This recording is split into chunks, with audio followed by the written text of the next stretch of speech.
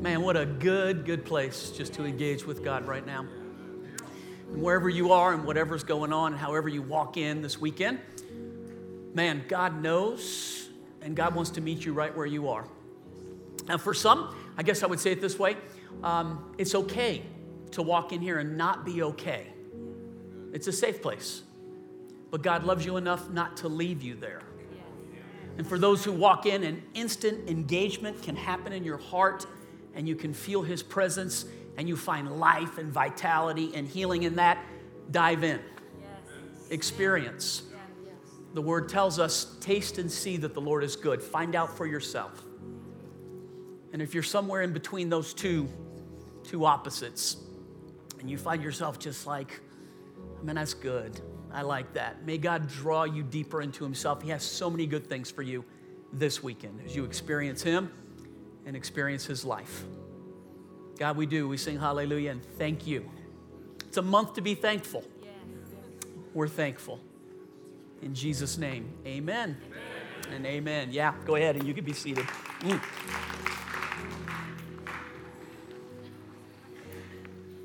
You probably don't think about this, but imagine trying to transition out of that right there, having the right words to say to figure out how do you move forward, or do you want to just stay in that place right there and allow God to do what He wants? And man, what a good problem to have, right? What a good problem to have. Glad that you were here.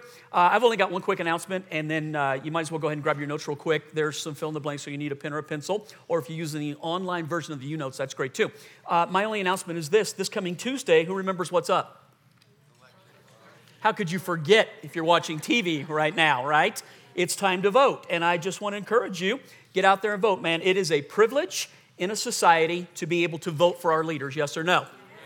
And if you don't think that, then, man, you're not thinking right, because we live in a place that allows us to choose what we have in leadership, and that is an awesome privilege that God has given us, and I want to encourage you, don't ever get so jaded that you go, it doesn't matter, or that I don't need to care. You should always care and always be involved in the process. Okay, let's jump in, and let me make this statement, kind of follow me on this. The further from an event that we go, say it one more time, the further from an event that time marches on. The further past an event, the more on purpose we have to be about that event, or it loses its meaning. You understand that idea right there? So I'll give you a couple of examples. This month, I said it when I was praying, Thanksgiving is just a few weeks away, okay? And Thanksgiving, for so many people, we know that, 200 years ago, little plus than that, Thanksgiving is instituted in our country. Why it's instituted, how it was instituted, actually it's longer than that, but as far as a holiday, how it was instituted, why the Pilgrims were thankful, what had happened that made them recognize this is a time to be thankful. And yet, as we get further from it, tell me that it hasn't become about football. Yes or no? I mean, and that it hasn't become sort of for some people, a holiday to avoid because so many families get together and there's so many problems there. It'll follow right on the heel. Christmas will be here. And for so many people, Christmas literally isn't about the birth of Jesus as much as it's about presents and all the hype that goes with it in many ways. And if you aren't careful to be on purpose, to keep the meaning of it there, the further we are from when the event happened, the easier it is for it to turn into nothing more than a moment, a inconvenience, an excuse to do something else. One for us, in December 17th will be our 35th wedding anniversary. Yeah, we are excited about it. But here's what we have learned. Early on, the first few years, the excitement and being so close to the event, we didn't have to spend any money. We didn't have any money, so we didn't have to do anything. Here's what we did for the first several years of our anniversary. We would order out pizza and watch a video. That's how far back it was, 35 years. There was no DVD to watch. We were still renting. There was actually a place that you could rent. And it was very popular. And we did that for the first few years, and it was enough. But then as time went by, what we learned, if we aren't intentional to make a big deal out of it, the day comes and goes, and all we do is mark one more notch on the calendar. And pretty soon, they start going by so fast that you don't and it loses its you'll recognize it with a kiss or a card, but it loses its meaning. And what we've had to do the last several years to make it really exciting is that we'll spend a little money, we'll go someplace. And we make it a special day. It's a sacred day. I'm thankful for my wife. God gave her to me. It's the greatest gift I've been given in this life beyond Jesus. And so we celebrate that. It's a big deal. But what we have learned, I think any marriage that has any length with it could say that it's true, that if past that special day, if you're not intentional to keep it special, to make it extra special, to keep the meaning in it, it becomes a day like any other day. That's right. And we can fall into the habit of losing the importance of the event.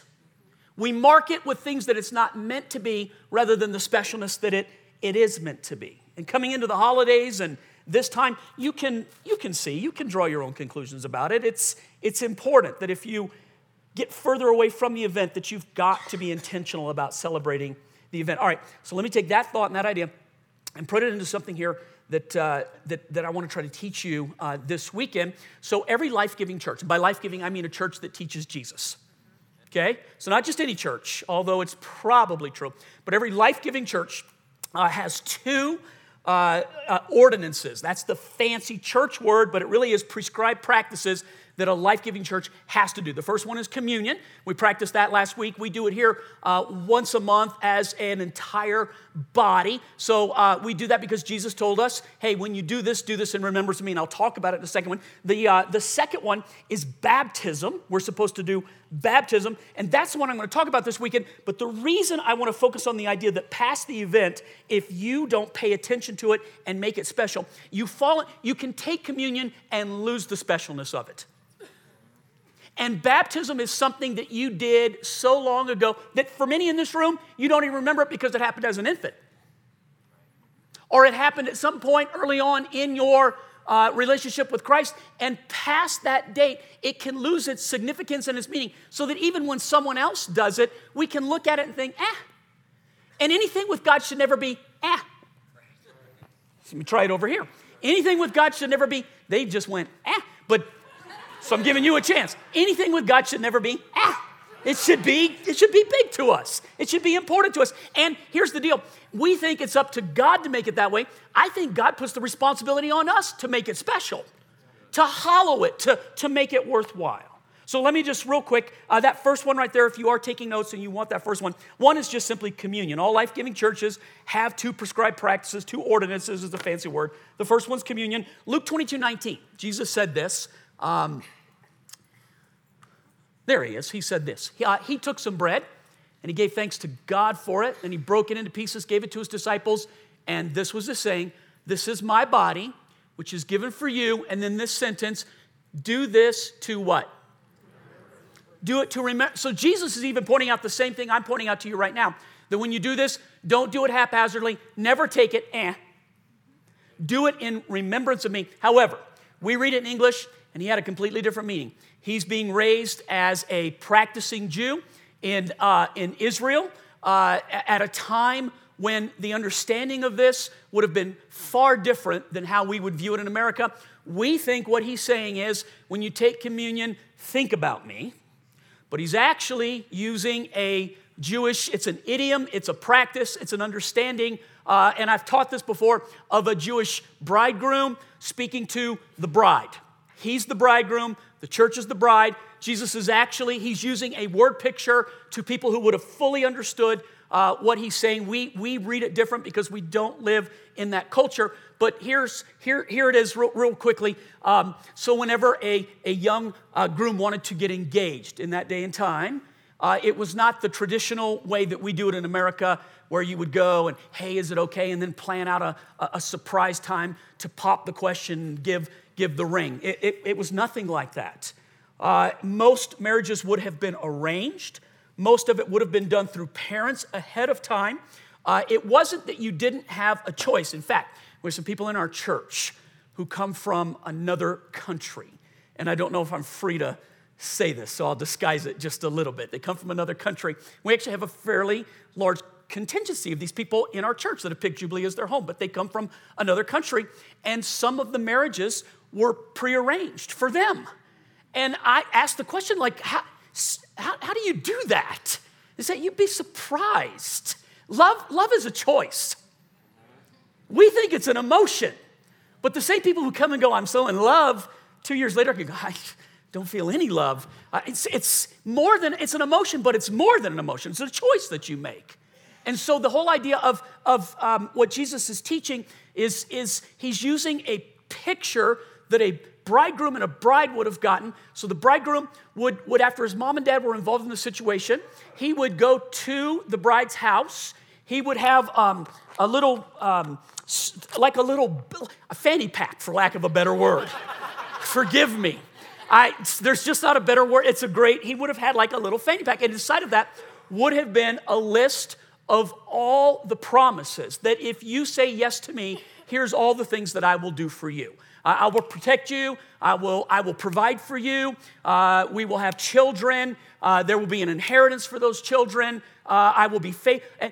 It is called, for them, it's a covenant.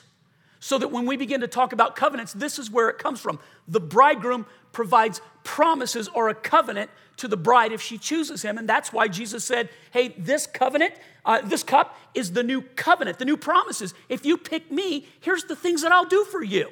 It's all word picture that we don't get in our culture. And so he would go to the bridegroom's family. On the table would be a single cup of wine. The parents of the bride are here. She's sitting at the table. The bridegroom would walk in. He would present his little fanny pack thing with the promises in it. The father would read it over. And if the father agreed, he'd show the bride. And if the bride agreed, no words are spoken, but here's how the deal is sealed. She picks up the drink and drinks the wine and then puts it back down. He ratifies it or accepts it by picking up the same cup and drinking from it. Without saying anything, they are now engaged. So what takes place? He goes back immediately to prepare a room or a place for the bride. This is why Jesus said, I go to prepare a place for you, so that where I am, you may be also. If it were not so, I would tell you. He teaches this too, that on that day and hour of his return, nobody knows when it's going to be except the Father, because the Father, the groom's father, was the only one who could release the groom to go get the bride. What he's making sure is that the guy is putting up a suitable house for her to live in. Because like any groom, he wants to consummate the marriage. Dude, a tent will work, but not for her. She needs a promise. So he goes to prepare the place, and he doesn't know how long it's going to take because it's only the Father who can release him to go get the bridegroom. So that in Revelation, where it says the Spirit and the bride say, come on. What we're doing when we drink the communion cup, here's what she's supposed to do. While he's away preparing the place, she's to remind herself who she's betrothed to. Yeah.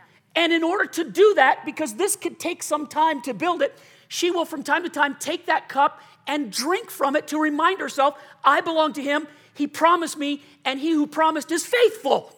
He'll come to get me. So that when we take communion, this is what it means when he says, remember me. That's what she's supposed to be doing intermittently. Drink from the cup so that she remembers the promise and remembers that the bridegroom is coming. There should be great meaning to it. But how many times do we take it in our day and we just think to ourselves, like last week, we used the little self-contained, I hate that wafer. This is the most stale juice I've ever had. Yes, no, now, and where am I going to put this now?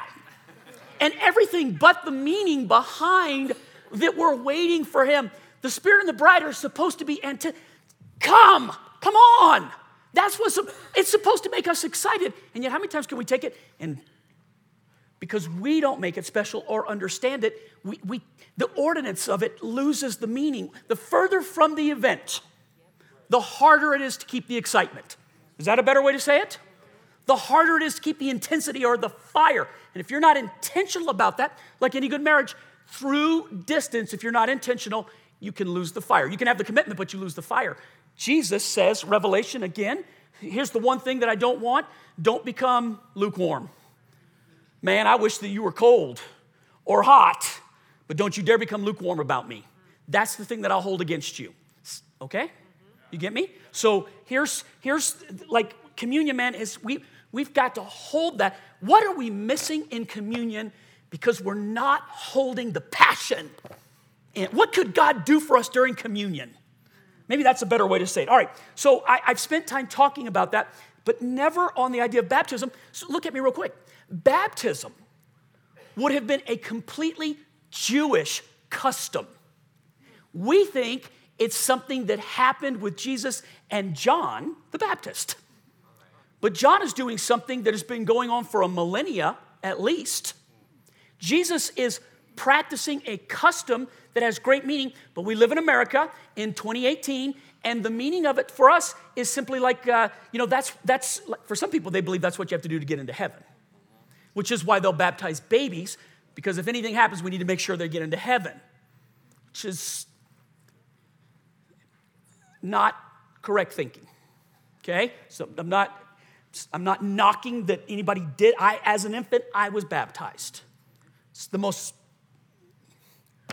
how do I say this? The most thing to know about that is I have no recollection of it, which misses the point. Okay, so, all right, so baptism comes from a completely Jewish identity. So 2 is baptism, Matthew 28:19. And we said that there are, for any life-giving church, there are 2 commands or ordinances or prescribed practices. One is communion, and it's not just to take communion, but to understand why we're taking communion, to keep the passion in our hearts. Baptism is to keep us in a position of recognizing our need for God and the fact that God has done such a great thing for us. So in Matthew 28:19, Jesus gives this commandment, not suggestion. Go and make disciples of all the nations, baptizing them. One more time, what's that word? Baptizing them in the name of the Father, the Son, and the Holy Spirit. So this is not the great suggestion. We call it the Great Commission. We're commissioned to go do this. We're supposed to do this. It's part of, it's not like if you feel like it or if you want to or if you don't have anything better to do, then do this. This is what we're supposed to do. But here's where it comes from. The term in Judaism would be mikvah, M-I-K-V-A-H, mikvah. Anybody that's gone to Israel with me has experienced this. We show where all over in Jewish custom the mikvah was and how it worked. It's still in practice today. In any practicing synagogue, they have it. We'd call it the baptismal. They call it the mikvah. Here's what it was. It was a Jewish rite of purification, and it represented, listen to the word, immersion into their faith. Immersion. Remember that word, immersion into their faith. Now, I just wrote down, when I was studying, I pulled out probably from the Old Testament, not the New, the Old Testament, it's probably 35 references to the idea of being immersed in the mikvah.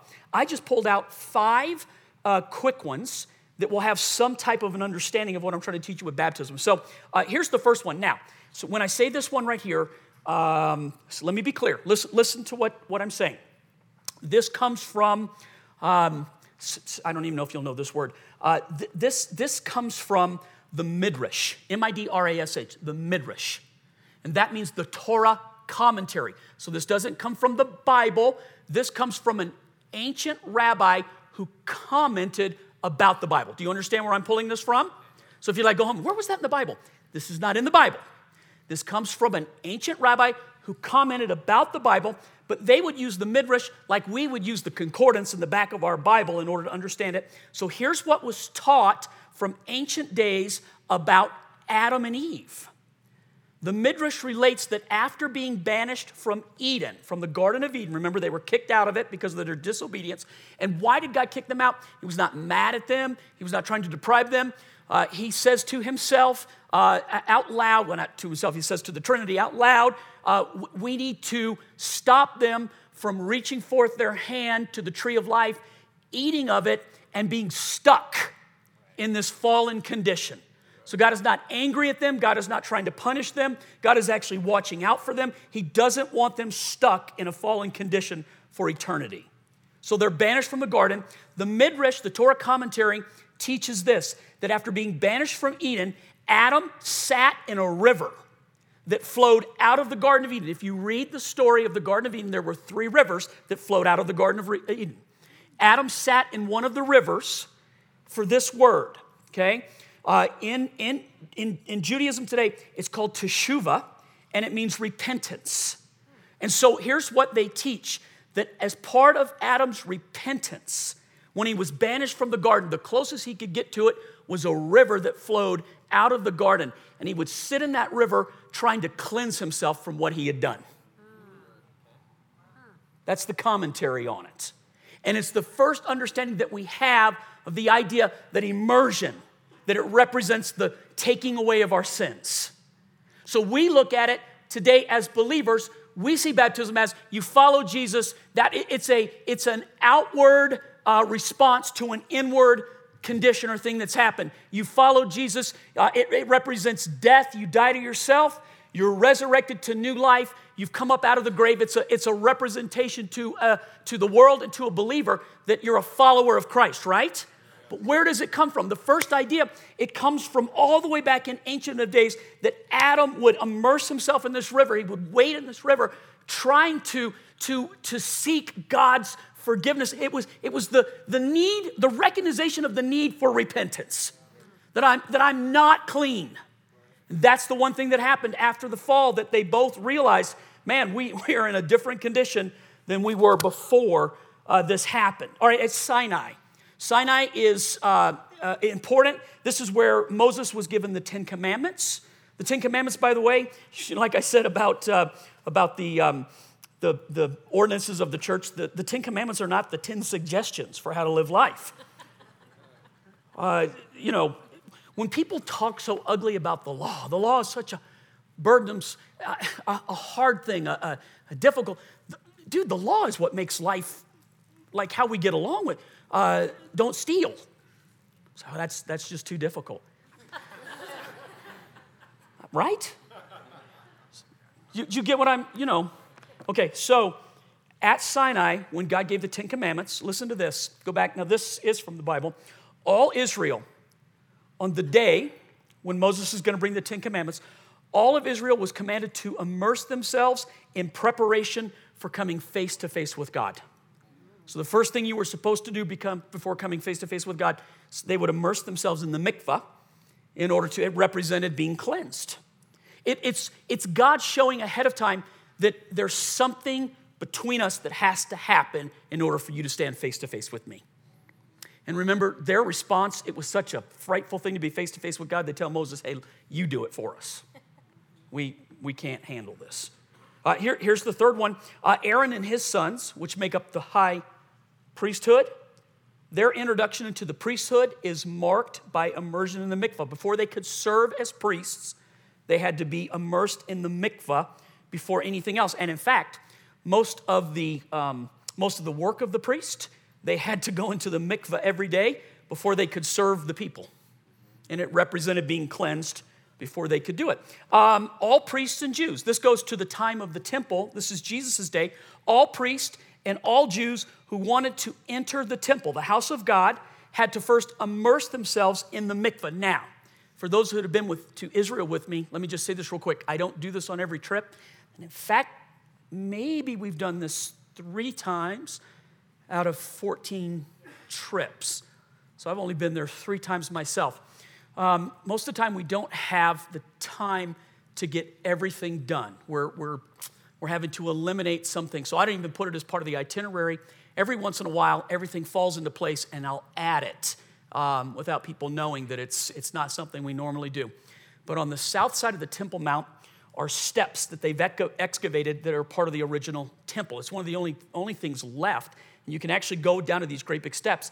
And in the middle of the steps, you can see where the mikvah was for all of the people who were coming to the temple, especially on the 3 big holidays, right? So on Passover, Pentecost, and Tabernacles, all of Israel has to come to Jerusalem. They all have to go to the temple to make sacrifice. And in order to get up to the temple grounds, you go up these steps, and before you can come on the temple grounds, there's a mikvah. Now, it worked this way. There was one for men and one for women. and you walk down into it. There was a separating wall. You walk down into it.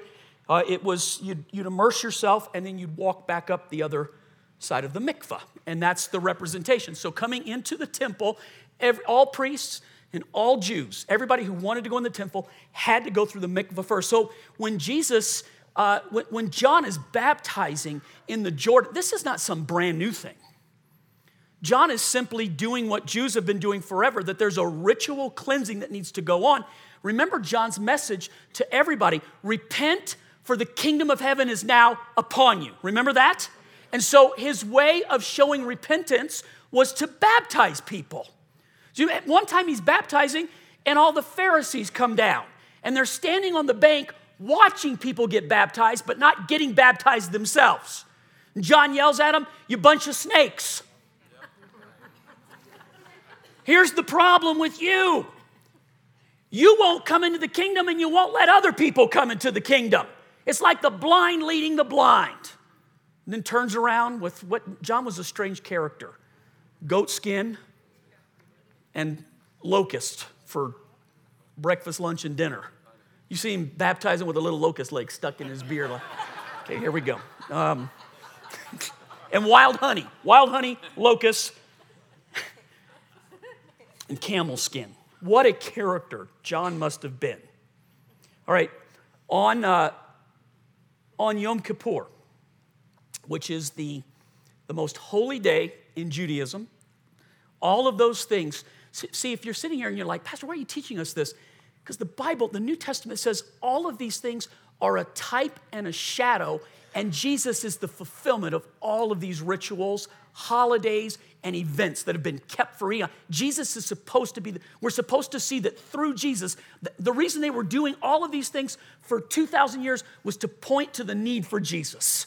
And that Jesus fulfills all of these things. So if you sit here and you're like, "I'm uninterested," dude, you are missing a major part of your Christianity and an interesting part of why we do what we do. And I bet you have little meaning to the ordinances of the church. And that's unfortunate for you, because you're missing such an incredibly important part that could bring such depth to your experience. But on Yom Kippur, the Day of Atonement, the one day every year that God would forgive the sins of the people, the high priest, so there's only one high priest. The high priest they'd make a sacrifice. He would take the blood of the sacrifice. He would go into the Holy of Holies, and he'd sprinkle on the mercy seat. It was called the mercy seat, the blood of the innocent animal. And it would cover, but not take away. It would cover the sins of the people. And on that day, God would forgive the sins of Israel. But it didn't represent an ability to take the sins away. It just showed that the innocent could cover for the guilty.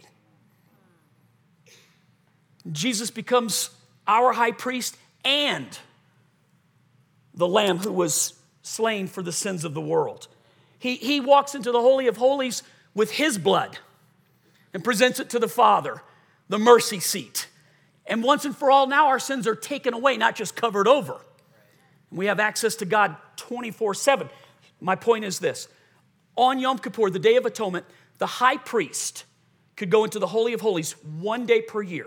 The Holy of Holies is where God's presence dwelt inside the temple, and only on one day a year could any human go in there, and only one human, the high priest. And the high priest would have to make atonement for the sins of Israel and his own atonement for his own sins. But one of the acts he would have to do, he would have to immerse himself in the mikvah by himself to show Israel, this has to take place. I have to make atonement for my own sins before he could go into the Holy of Holies. Because here's what would happen. If he messed up in the Holy of Holies, does anybody know what would happen to the high priest? Yeah, like done. So, part of the commentary on the Torah is that the high priest, they would sew bells into the bottom of his garments and tie a rope around his waist. Because if he got in there and they heard the bells, everything was okay. But if they're listening and the bells stop, guess what? He might have messed up. How do we know? We can't go in there to get him or we'll die. So they drag his butt out of there with the rope. If he met, now, could you imagine just standing still for a minute and all of a sudden they start pulling you back out of the... Stop! It was a serious thing. It's something that you and I, here's the thought. We take for granted and so lightly the work of Jesus. When we first come to salvation, it is so important and so holy, and we're so passionate. But as time goes by, we get casual about the work of Jesus. And we take it for granted. Not that it's not important, but it's human nature that the further you get from the event, if you don't make it special, it becomes ordinary, normal, average. And something then has to shake you up. For a marriage, many times it has to come to a crisis to get it back to the point where you realize how important it is. You get what I'm saying? In our Christianity, our relationship with God, when we get to that place where we are, hey, can I, if you get lukewarm, something has to happen to shake that thing back up again and heat it back up. Something has to take place. Jesus, Matthew chapter 3, verse 13, it's just 4 verses. This is where we get baptism from, but Jesus is only doing what has been going on for 2,000 years prior to his time, 1,500 years. Then Jesus went from Galilee to the Jordan River to be baptized by John, and John tried to talk him out of it, saying, I'm the one. John recognized his own need, and he knew who Jesus was. I'm the one who needs to be baptized by you, he said. So why are you coming to me? And then Jesus answers him, this needs to be done, for we must carry out all that God requires us to do. This has been prophesied. We need to do what God has said. So John agreed to baptize him. After his baptism, as Jesus came up out of the water, the heavens were opened, and he saw the Spirit of God descending like a dove and settling on him. And a voice from heaven said, this is my beloved, or my dearly loved Son, who brings me great joy. The Father's blessing, man, how good would it be to hear God say, you are my beloved child, and I find such pleasure in you. How many in this room would love to hear that? So just talk. Look, why is it when we're not participating in the ordinances of the church, why are we not experiencing the voice of the Lord saying to us, you're my child, and in you I find such pleasure?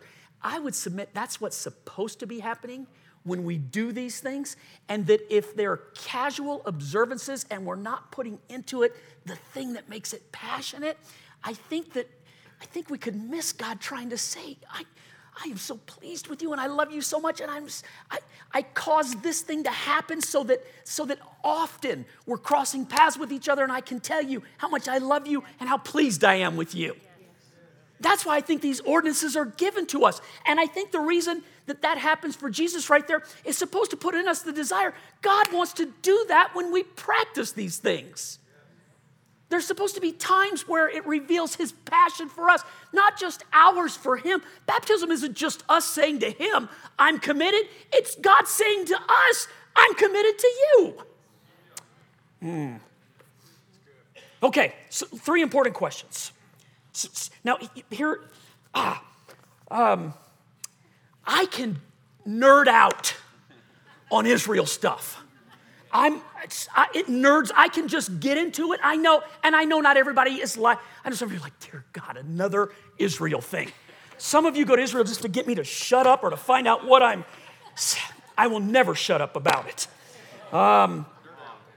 So, 3 important questions. Right? If what I'm saying is true, and I know I get way into it, but if what I'm saying is true, 3 important questions need to be asked by you. Here's the first one. When it comes to baptism or communion, but baptism right now, is this necessary? I mean, is it really necessary? Do we really need to do this? Is it really that important? Is it a big deal? Why are you making of all the things you could teach on, Pastor, of all the things you could get into, is this necessary? So it comes down to, man, I could give you 50 answers for that, but let me give you one real big one. This is 1 Samuel 15:22. It has to do with Samuel the prophet, Saul, the first king of Israel. Samuel replied, speaking to Saul, what is more pleasing to the Lord?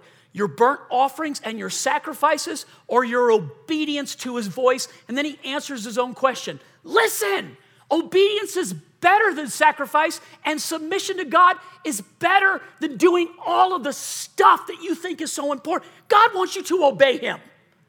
The proof of your love for God is obedience. Let me say it one more time. The proof of your love for God is obedience. He wants you to be obedient. Obedience will never not be part of the equation. Obedience is important. So if Jesus says, take communion and remember me, be baptized and follow, you're showing forth my death and my life. You're showing forth the people that you are a follower of me, you identify with. I've got some friends that went to CU. They're buffs. And last week was their homecoming, and they all went up to the game. And how good did CU play last week? So, dude, here's what happens. I'm on my way to church. They're up 28 points. I turn the game off because it's a lock. I come home, and I turn the TV on, and they've lost the game. And I don't want to identify with them. I'm like, that's not my team. Thank God that's not my team. My team, LSU Tigers. 5th in the nation. Big test tonight. Alabama. Okay. Yeah. So I may not want to identify with them either. Just a few minutes. But these people that went to CU, no matter what, man, that's their team. They get frustrated. They get aggravated. But that's their team. That's who they identify with. That's their club. When you're baptized, you're saying, that's my team. You're picking sides. You're not being neutral. You're not standing off going maybe, or I'm afraid to be identified with it. Here's what you're doing. Your soul is being tattooed. There's no backing up from it at that point. You've identified with it. You're a part of it. Whether the team does good, whether the team goes bad, that's your team. You're a part of the team. Ooh, that's good. Write that down. Baby, that's good. It's a book right there. Is it necessary? Obedience is always necessary. How about this too? Am I too young? Am I too old? So let me just be honest with you about this. Okay, as a Catholic infant, I was, my mom shows me pictures of it still. I'm wearing a beautiful dress. How many of you were in that beautiful dress? It was this beautiful white, flowing, gown-looking thing. Got a little cap on and everything. And I was a good little baby. I slept the whole time. I'm not even a year old. I'm an infant. They bring me, the priest holds me, sprinkles a little water on my head. I moved around just a bit. It's probably gas. And then smiled. They take a picture, and for posterity, forever, 54 years later, there's this beautiful picture that I have no memory of whatsoever. And the claim is that we did that just in case something would have happened to you. Where is that? What is that? I'm not being ugly. I'm not being rude.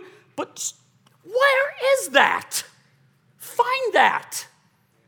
That is not in the Bible.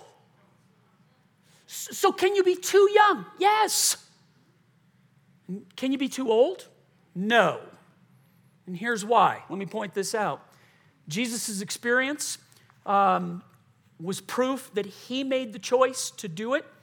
But we find a situation with a new believer and Philip.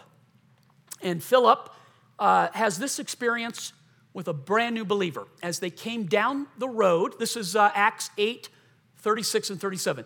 It's a really cool story, but as they went down the road, they came to some water. The guy just became a believer. He just believed in Christ.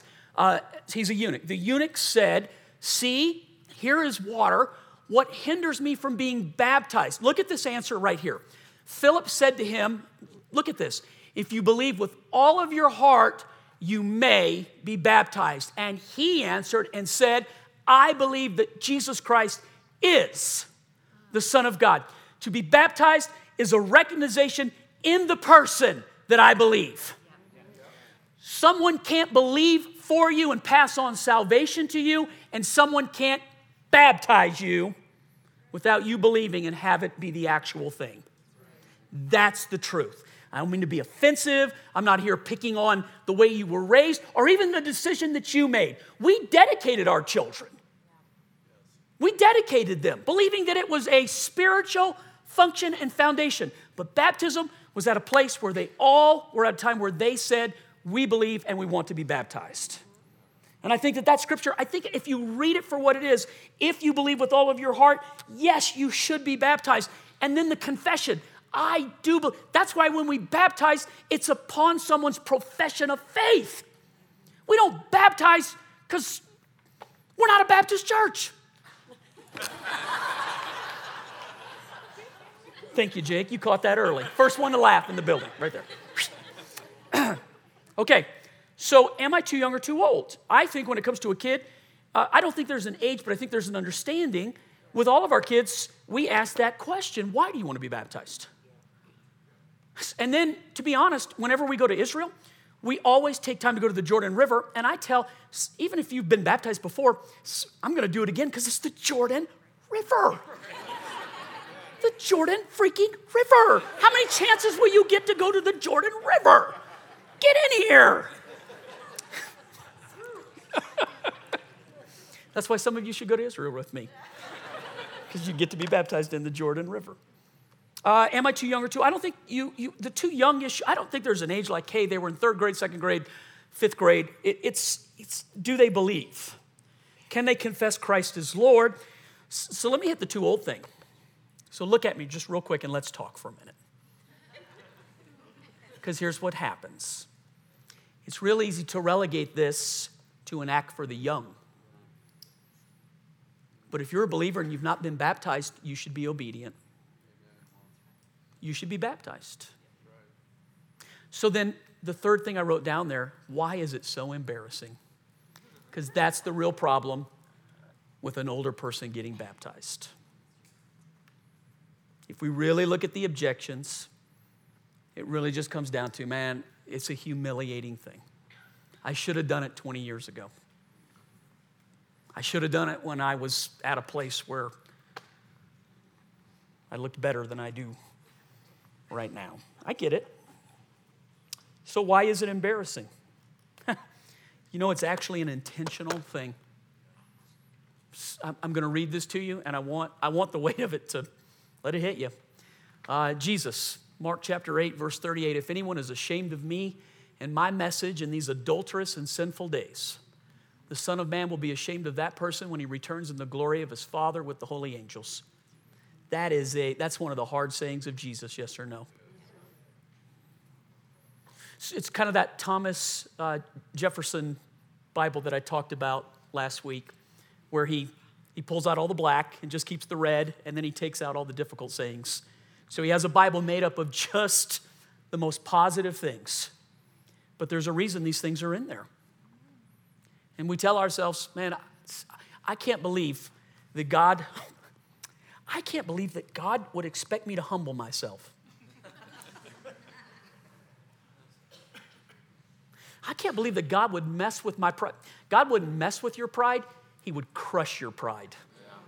Can I tell you about your pride for just a second? Your pride holds him away from you like this. He resists the proud, but gives grace to what? We had a little staff retreat, just an overnighter last weekend for some of the senior leadership. And my daughter, Ames, was there. But she was there not as a pastor. She was there as an administrator. It's a tremendous change in her life. And she was taking notes for all the things that were being said. And I just went around the room as a state. What's the state of the church and the state of your heart right now?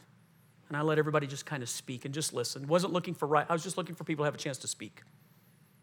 And it came to her, and she said, 2018 has been about being humiliated and being humbled. And my heart hurt for my girl, man. And I got what she meant. And I wished I could do something to take away the humiliation, but I would not change the humble part. Because when we're humble, we hear. And when we're humble, look at me, you can be taught. You know who's unteachable? Prideful people. The most difficult people to teach are prideful people. They can't learn. They can't hear. They think it's for somebody else. They'll judge everything that's being said. Being humble is a badge of courage, to be honest.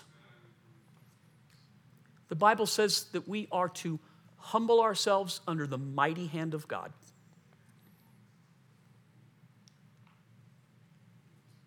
So look at me and let me pastor you. If you've not been baptized, you should be baptized.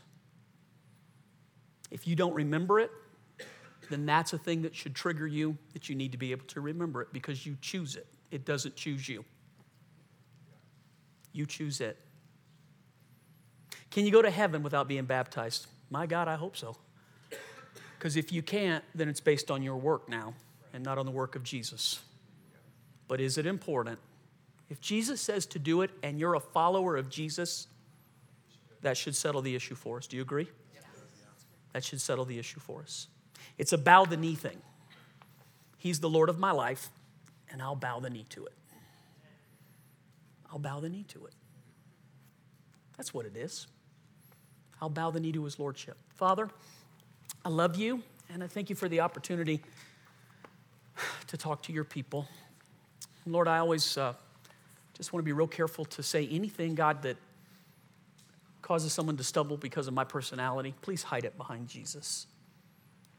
Anything that I said, God, that is not of you. Anything that's not bowing the knee to you. God, I just right now want to arrest that thing. I want to say that it doesn't belong in this message or in this place. We want everything to submit to the lordship of Jesus and to be able to say that Jesus is Lord. Jesus is Lord. Not in the areas that are like real easy, but even in the difficult areas and the ones where we just simply do it because we want to be obedient. Lord, how much do we miss because we don't understand the things that you have for us? You'd never tell us to do something just because in it contains, the instruction contains a benefit.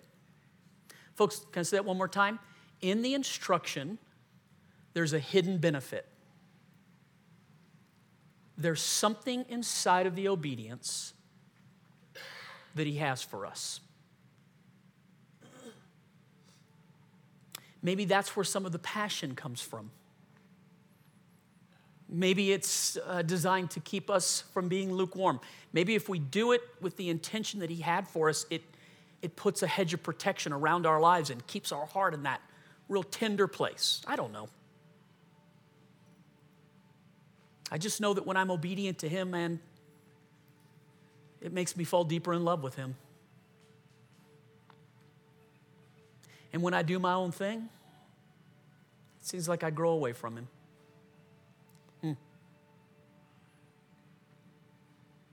Father, we've come this weekend because we want to do your thing and not our thing. So speak to us. Make it clear. Make it plain. Maybe even easy to understand for us. God, thank you for your faithfulness to us. Our hearts are open and ready to hear. In Jesus' name. Okay. Going to do baptisms next week. Going to act on this word. We only have room for 25 per service, so the first 25 that sign up can do it. We'll do it again at another time. We can't do it every week. We're actually going to make it a part of the service, which is something different. We've done it on life days. We've done it at the end of services. We're actually going to have 2 baptismals, and we'll just go back and forth while we're worshiping and make it a regular part of our worship. We just think that that's what God wants us to do right now. So we'll do it in all of the services next weekend and at the campus. And for those of you who would like to be baptized, here's what you do on our website. Here's how you sign up. Go to our website, www.jfc.org, and then it's sign-ups, right? Isn't that it? Yep. jfc.org? Yep. Sign-ups. God, it can't be any easier than that. That's easy. Sign-ups. So it's the first 25 per service. If you haven't been baptized and want to be, maybe you need to pray about it. Maybe you need to talk about it. Get before God and see. If what I said was true, then you can act on it. Maybe as we worship right now, God can talk to you. So we'll conclude this with with this song of worship, and then you're dismissed.